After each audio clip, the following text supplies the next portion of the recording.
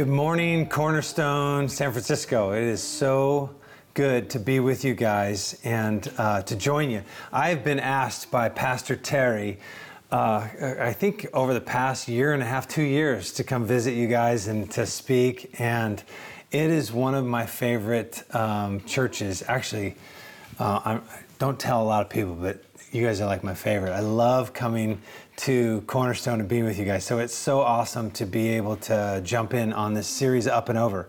And I'm thrilled to be with you. It's been obviously a crazy season, which I'm going to talk about this morning. But let's just pray and ask the Lord to open up our time together and open up our hearts as we look at the scriptures and ask God to challenge us. So just join me in prayer. God, we pray, as you've done throughout the generations and throughout the years, that you take your word and you show it to us in a way that doesn't just make us more enlightened, but it causes us to live more like Jesus. And will you do that again today, as you've done in so many years in the past, and encourage us during this weird season where we can't be together except for being online, and strengthen our hearts, illuminate our eyes to see, we pray. In Christ's name, amen. So it is really good to be with you guys, and so I'm thrilled. And I wanted to share something, jumping in on the Up and Over series. I've never been in a season in our country, in a current climate, where we have come across and experienced anxiety and fear on this level.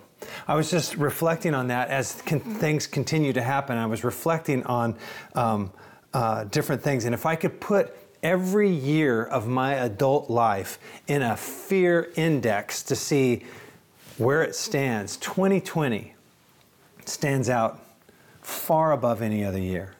I think about the different years that I went through. Like 1996 was the year I actually moved from Southern California, my family, to the Bay Area. We didn't know anybody. And I remember thinking, what are we going to do? How's this going to play out? And we didn't know where we were going to live and all these other things. And there was a lot of fear involved with that. I remember the year 2004 was an especially hard year for our family. We went through some trauma and brokenness and some things that we went through, and thinking that's really high on the fear and anxiety index. Many of you remember 9/11. That was in the year 2001. And what happened that day was crazy, but then the fear that followed afterwards because of the vulnerability that we felt. We couldn't travel, there's places where we couldn't go, and a lot of unknowns. And we have that in 2001 was that really crazy fear level. But still, nothing seems to beat 2020. And it's not over yet. It's been weird for me personally. It's been weird for my family, for the church, for my community, for the state, for our country, for our world. So when you put it on a global scale, this has been on the fear index. 2020 takes top honors in the fear and anxiety category. And I'm confident that I'm not alone when I'm feeling this. The mere fact that I'm speaking to Cornerstone, one of my favorite churches, via video and not live, is rooted in fear and anxiety over this crazy virus that, just between you and me, I am done with. It's just crazy. Wearing masks, it's just insane. But everyone is fearful and holds anxiety about the pandemic, about personal health, about social distancing, about the economy, about a myriad of different fears that we carry. So with COVID, add onto that a weird election year, a divided country, racial tensions, California burning down. I live in the Santa Cruz Mountains, and we just had crazy fire sweeping through our county, ash and all these smoke, as you guys have experienced. Horrible air quality. Educating our kids on Zoom, riots, the economy, and the fact that I have to watch 5 different news channels and get news sources just to figure out what the truth might be. You can easily see how it might hold some people in fear and might carry a little bit of anxiety. It's crazy because you think this can't get any worse. Every time from spring when this came on us, you kept thinking this can't get worse. And it's like every week it gets worse. We have a Supreme Court justice pass away, and then it gets worse. It's just like, what is going on? And let's be honest, there might be days where I would wonder, and maybe you wonder, hey, God, Are you paying attention down here? Because it's kind of getting gnarly. Ever feel that way? It's driven by fear. It's driven by anxiety. There's literally days where I think, you know what, if I could just hide somewhere until this blows over, if I could just kind of hunker down, shelter in place, and then just let this pass, and I'm going to just stay there and hide until it's past. And it's fear, driven by fear and anxiety. And fear is this primary driver in our culture today, which is contrary to God's word. And so when I go through the scriptures and I go through and talk to people about fear, my grid is to think through the passages that respond to fear. And so here's some of the passages where God talks about fear. This is one from the Old Testament in Isaiah where he says, "So do not fear, for I am with you. Do not be dismayed, for I am your God. I will strengthen you. I will help you. I will uphold you with my righteous right hand." Another one, King David, as he's being pursued and chased and all the different things that went on in his life, where he says, "When I am afraid, I put my trust in you." Here's one from Philippians, a favorite book of mine, where it says, don't be anxious about anything, but in every situation, by prayer and petition with thanksgiving, present your requests to God, and the peace of God transcends your all understanding and will guard your hearts and minds in Christ Jesus. Seems nice, but is that how it plays out? Another one, this is from Jesus himself, where Jesus says, "Peace is what I leave you with.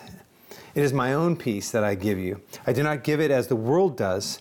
Do not be worried and upset. Do not be afraid." Jesus' words. And then Paul's letter to Timothy, where he says, "For God has not given us a spirit of fear, but of power and of love and a sound mind." These are passages that as I hear about fear that's going on in our world, these are the passages that come to mind. And I'm like, when Jesus speaks the Bible, God's constantly speaking to us about fear. And over again, the Bible talks about dealing with fear, eliminating anxiety, trusting in God. But this year seems different. Does it seem different to any of you? It's like all those passages were meant for every other year in the history of the world except for this one. But the truth is that God is present. He actually does calm our fears. He gives us true peace and a peace of mind. He will guard our hearts and minds. But this year does seem exceptionally crazy. And if there were a time that we need him the most, I think it's right now. And to actually have a conversation. So I want to share a story with you about a person in the Bible. And as I process this story and as I think through it, it's kind of a crazy story because God uses this individual in a time when the world the world as they knew it was in absolute chaos. And people were like far from God and whatever else. And he raises up this person, Gideon, to advance God's kingdom.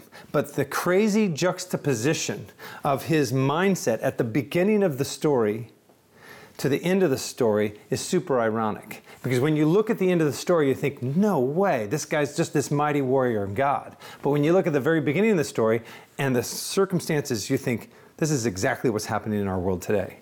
It's kind of crazy. When I think about it, the Midianites were these warrior, nomadic groups of people that were like a mob. They weren't even like a formalized army. They were just this, it was like a massed mob of the Amalekites and then mostly the Midianites and other people that came together and gathered in the valley of Jezreel. And there was 135,000 of the men. And then it says the camels were so many that they couldn't count. They were as many as the sand on the seashore. Like it was this sea of people. And what they would do is they would come in as raiders. And they would raid the camps and they would raid the fields and they would pillage things. It says they were like grasshoppers and they would kill the crops, they would kill the livestock, and they would kill the people, and they would enslave them, torture them, all those things. The Midianites were the worst. And this is what's happening. The Midianites are coming in, and Israel is racked with fear during this time. And when you look at this story, it starts with Gideon, who's just a regular person like you and I. And God calls him to actually lead the children of Israel against this encroaching thing that is causing so much fear and anxiety. And it's a weird part of the story. And then the very end of the story, you see this crazy response. So I'm going to walk us through the front part of the story and walk us through some of the things that I see in this. It's in Judges chapter 6. And if you want to read the story on your own, it's chapter 6 and 7. I'm just going to summarize a little bit of chapter 7, but I'm going to read parts of chapter 6 for you. It says this in Judges chapter 6. It says, the Israelites did evil in the eyes of the Lord, and for 7 years he gave them into the hands of the Midianites. Because the power of Midian was so oppressive, the Israelites prepared shelters for themselves in the mountain clefts, in the caves, and in the strongholds. And whenever the Israelites planted their crops, the Midianites invaded the country. They camped on the land, they ruined the crops, and they didn't spare a living thing for Israel as they invaded the land to ravage it. Verse 11, he says, and the angel of the Lord came down and sat down where Gideon was threshing wheat in a winepress to keep it from the Midianites. And when the angel of the Lord appeared to Gideon, he said, the Lord is with you, mighty warrior. And Gideon replied, if the Lord is with us, why has all this bad stuff happened? But now the Lord has abandoned us and has given us into the hand of Midian. And the Lord turned to him and he said, go in strength, and the strength that you have, and save Israel out of Midian's hand. And am I not sending you? He asks. And then Gideon replies, he says, how can I save Israel? And this is a real unique thing. He says, my clan is the weakest in Manasseh. That's one of the tribes of the children of Israel. My clan in this tribe is the weakest clan. And he says, and I am the least in my family. He's basically saying, I have no strength on my own. And then the Lord answers, he says, I will be with you, and I will strike down the Midianites. And that's the story so far. That's the front end of this story. And when you look at chapter 7, and you read how it plays out, it is so weirdly contrasting from fear to faith, from inaction to heroic kingdom God work. And you think, what just happened? So let me just walk you through this and let me summarize a little bit of the story for you. First of all, the Midianites, they're a semi-nomadic people, lived in this Sinai Peninsula and Western Arabia. They were raiders. They swept in like locusts. They destroyed all the crops and the livestock. They weren't an army, they were more like a mob. They were like-minded raiders and thugs. Scripture tells us there are too many to count, as I said earlier. And they put this nation, the nation of Israel, in a spot where they were starving.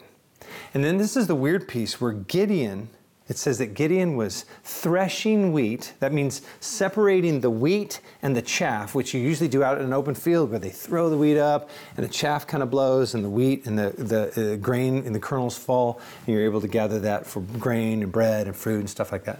And so he's threshing that in a wine press, which tells you what's going on. He's trying to provide his family, but he's in hiding in fear. And Gideon's self-confidence is at an all-time low. And he's wondering, where is God? And has God abandoned us? And when I look at this story, I look at what Gideon and I look at what's happening in Israel, I feel like that's how many of us feel today. With everything going on, I'm not feeling very confident in myself. I just want to provide for my family. I just am going to hide behind my mask. I know that there are mobs and chaos in our world. I just want to hunker down in my home and hope that this imminent threat goes away, all the while wondering, God, where are you as this plays out? And in this series, Up and Over, where we're challenging each other to live an overcoming life, one of the things that I see again and again is that fear is such a powerful emotion and that it takes control of us. And instead of living up and over, it's more like we're living down and out. And that's just not what God calls us to. And that's why Pastor Terry and others have been speaking to this very thing, is how do we live this overcoming life that God has created for us to live when fear seems to take us over? So let's talk through fear for just a moment. Fear is actually a human emotion that's triggered by a perceived threat. It's a basic survival mechanism that signals to our bodies to respond to danger with either fight or flight, as you've heard that as a response. As such, it's such an essential part of keeping us safe. So it's a piece of our human hardwiring and emotion. This is when something happens. If for some reason you're in your house and a bear walks up to the front door and the door's wide open, you might feel some feeling of fear. And that's not a bad thing. That's actually a good thing. It's an internal DNA response that I'm like either going to fight the bear, which is a bad idea, or I'm going to run from the bear. But that's how that plays out.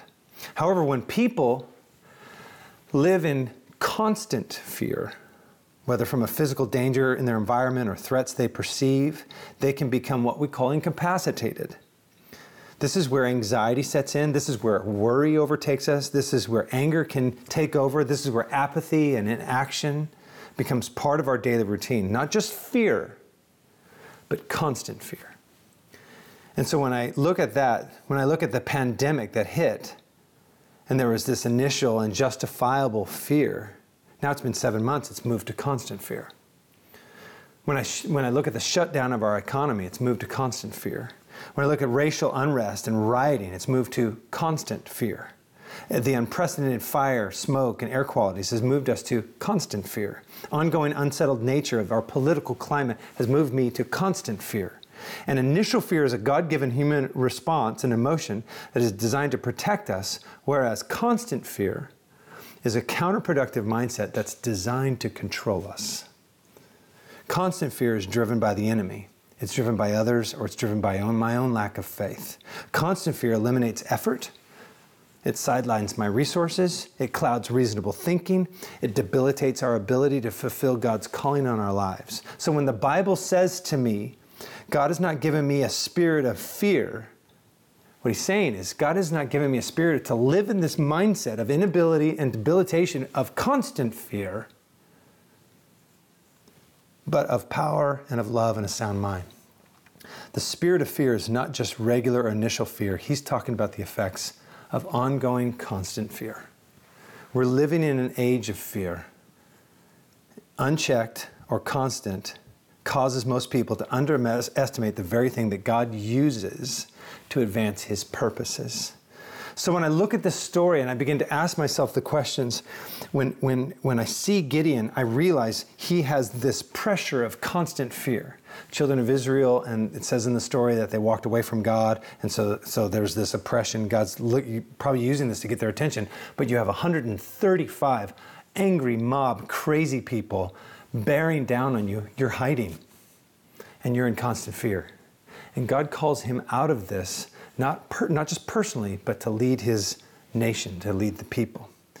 So there's three things that I just observe in this first passage of chapter 6. And then I'll walk us to the end of the story and then share some things I want you to see today. The first is this, that God, in the story of Gideon, God meets us in our fear. If you're feeling anxious and you're feeling like constant fear or this like, whoa, this is going on and on. The weird piece of that is that God actually meets us right there. That's where God makes that connection point and walks us through those things. Oftentimes we think, where is God? And actually, I call that the distant presence of God, that actually we feel like he's distant, but it turns out he's right there with us, walking with us. The scriptures speak of it again and again, as God is walking and journeying with us through our greatest fear. It says, yea, that I walk through the valley of the shadow of death, I will fear no evil, because you're with me, your rod and your staff, they comfort me. It speaks about that kind of concept of the presence of God in the midst of fear. And so in this passage, it says that the angel of the Lord, that representation of God's voice, comes to Gideon in the midst of fear. So we have to recognize that God meets us in our fear. And sometimes it feels like he doesn't. And that's a faith aspect to be able to say, okay, I'm going to trust the fact that God is here and present with me in the midst of my constant fear. Remember, in constant fear, there's an unreasonability in our mindset that goes, I don't know what's going on, blah, blah, blah. And it's almost settling and clearing your mind for a moment to say, God, I need you right here. And God's whispering, I'm right here. First, God meets us in our fear, as he did with Gideon. Second thing that I see in this story, God sees things in us that we don't see in ourselves. God sees things in us that we don't see in ourselves.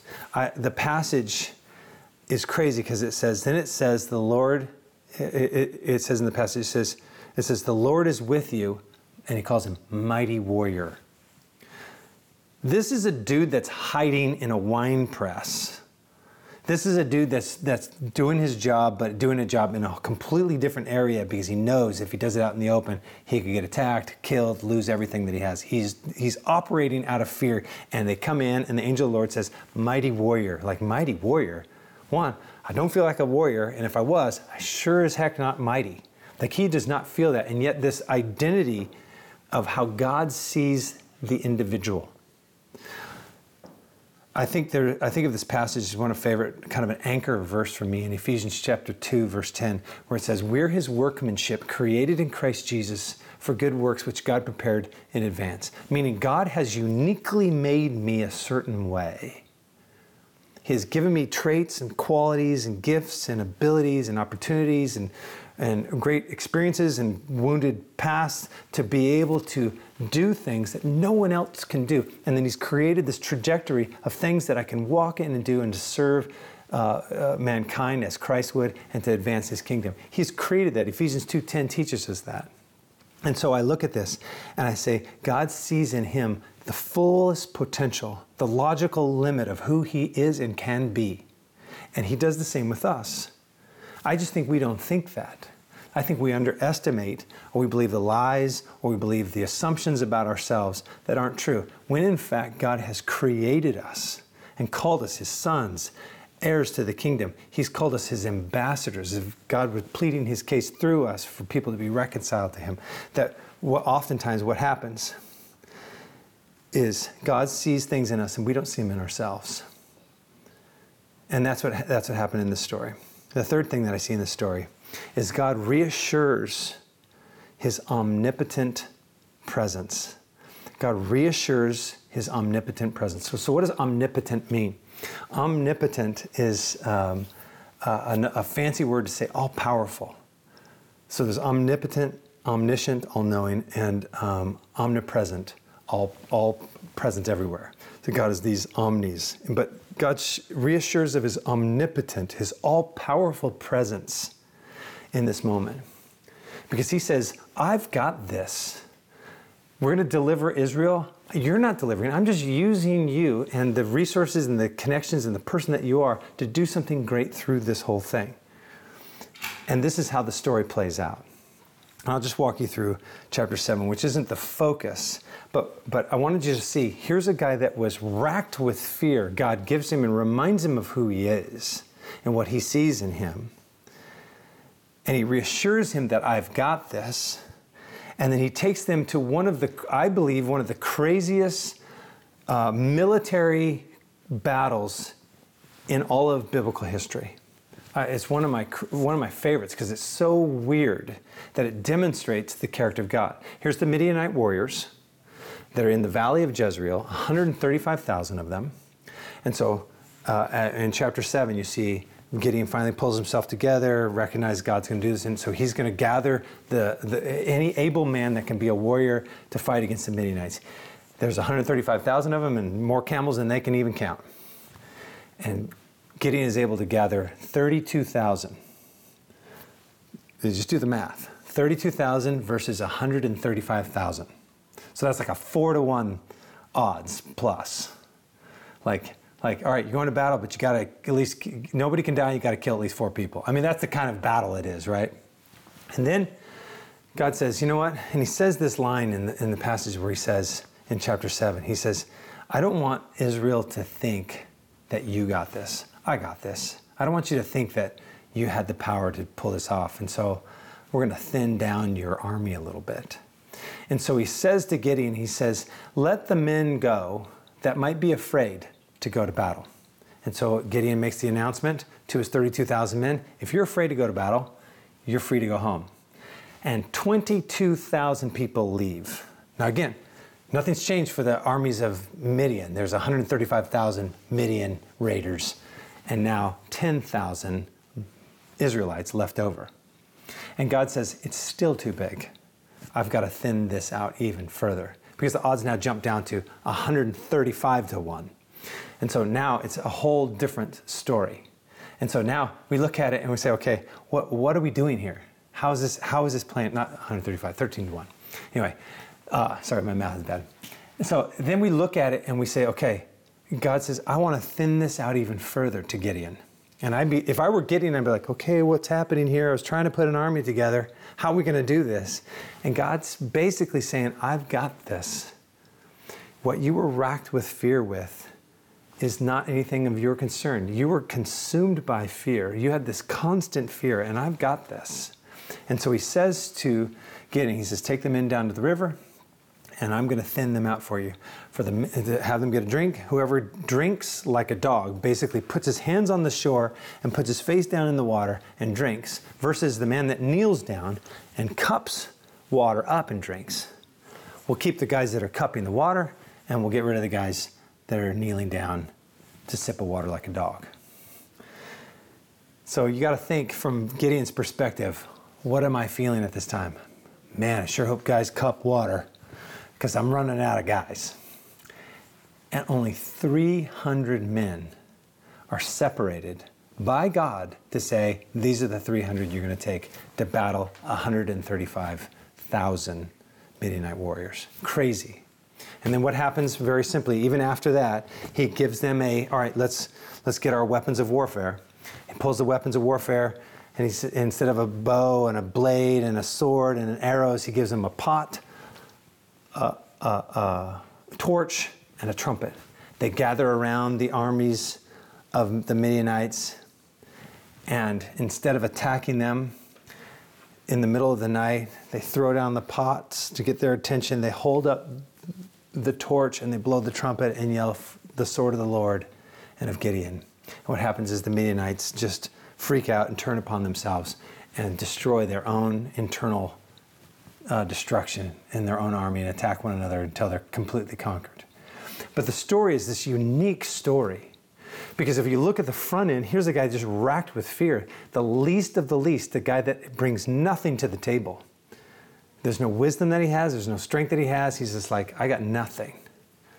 And then God releases him from his fear. It helps him to see who he is and brings him to this new place. So what I wanted to challenge you with is a couple things, 4 things I just wanted to give you. If you have a paper and you want to write these things down, is in order to move up and over, we must first, this is the first thing, right size fear. We must right size fear. Often fear overtakes us and it seems like, oh man, this is bigger than it needs to be. And actually what we need to do is look at it and say, is this constant fear or is this just coming at me right here? And we need to right size it. We need to help ourselves see actually what's coming our way. Is it just initial, or is it something that's going on in my life? But we need to right size it and help us to see actually what's going on. That's the first thing. The second thing, in order to move up and over, is we must countermand fear with faith. And oftentimes when I'm feeling a sense of fear in a particular thing, I have to counter it with a statement that starts with, but God. We don't know how we're going to pay our bills, but God has provided for us. We're not sure how this election is going to put, but God's got this, and He appoints kings and presidents and leaders. Oh gosh, but we don't know how this COVID thing's going to. God's got this, and God protects us. He's our healer. And every time if I countermand fear with a faith statement that starts with "but God," it changes the trajectory of the fear for me. So first, right-size fear. Second, countermand fear. Third, lean into identity, not individualism. So when we see in the story, if it was individualism, the Israelites we need to do an army that matches person to person. We need to come in at our own strength. And what they needed to do is to lean into their identity. No, God is the God of armies. I'm the child of God. God has got this. God will take care of this. So to lean into our identity and not our individualism. And then the fourth thing, so right-sized fear, countermand fear with faith, lean into identity, not individualism. And fourth, remind ourselves of our narrative.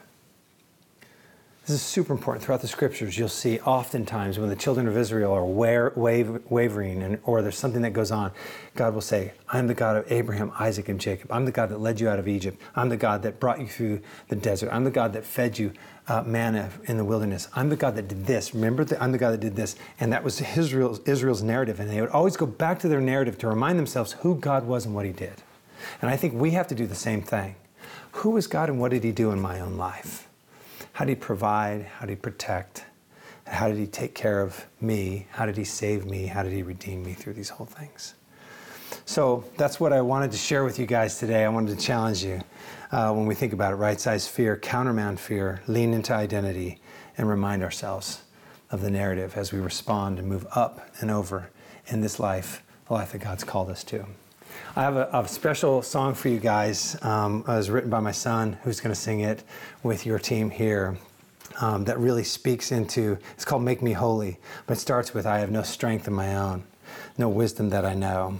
And then it's really saying that come take my nothing and turn it into something. Take the fears that I have and turn it into something that's used for you. So I want to share this song with you. And before I close in prayer, just remind everybody about giving. If you want to give online, respond through the app or however that works best for you. We encourage you to do that as well. We thank you. We love you. Cornerstone is a blessing to be with you guys. Let me just pray as we close our time. God, thank you for the chance to be together with my brothers and sisters, the families and friends all across the Bay Area and different parts that listen online and watch online and respond in community online as best we can. To this wonderful and beautiful faith community. And Father, I pray that as we continue through this year, we know we have bumps ahead. Will you help us to not live in constant fear, but to live in faith, to lean into the identity, and to recognize that you have got this bigger and better and above and beyond what we would ever imagine, that we would move up and over as we continue to press on to what God has called us to be and be strengthened by that. I pray a blessing on this community, and I pray a blessing on the leadership, and as they lead through these times, strengthen us this week and bless us this week, we pray in Christ's name. Amen and amen. God bless you guys.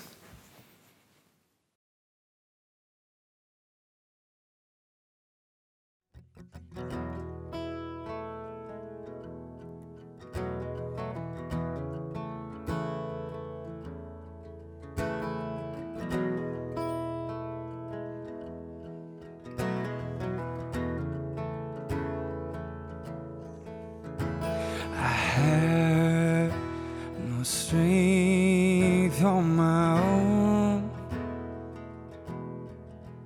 There's no wisdom that I know.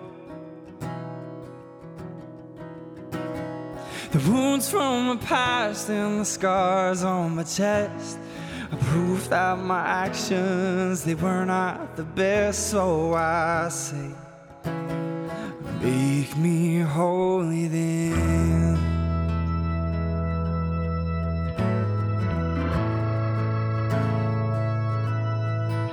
Now I have no song to sing. Now the truth's gone far from me. I'm desperate for cover from light like no other. My sin running deep, there's no light in the tunnel. I say, make me holy then. You make me holy. You make me holy. I am unworthy. I am a wonder.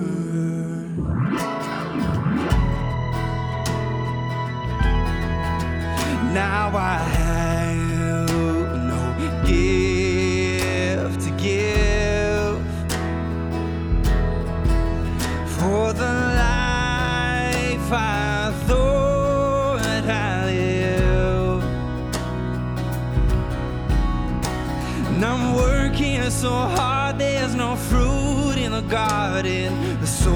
still rich from the truth you imparted. I say, make me holy there. You make me holy. You make me holy. I am worthy. I am a wonder. Lord, you are holy. Lord, you are holy. I am worthy. I am a wonder.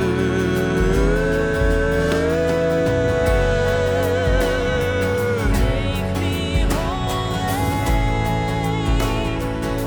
make me holy.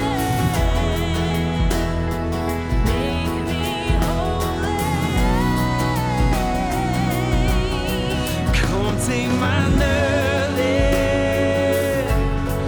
turn it to something. Down on my knees and dress me in freedom. Though that divine thing can no longer find me, lay down my burdens, washed in your mercy. You make me holy. You make me holy. I am unworthy. I am unworthy, Lord. You make me holy. You make me holy. I am unworthy. I am a wonder.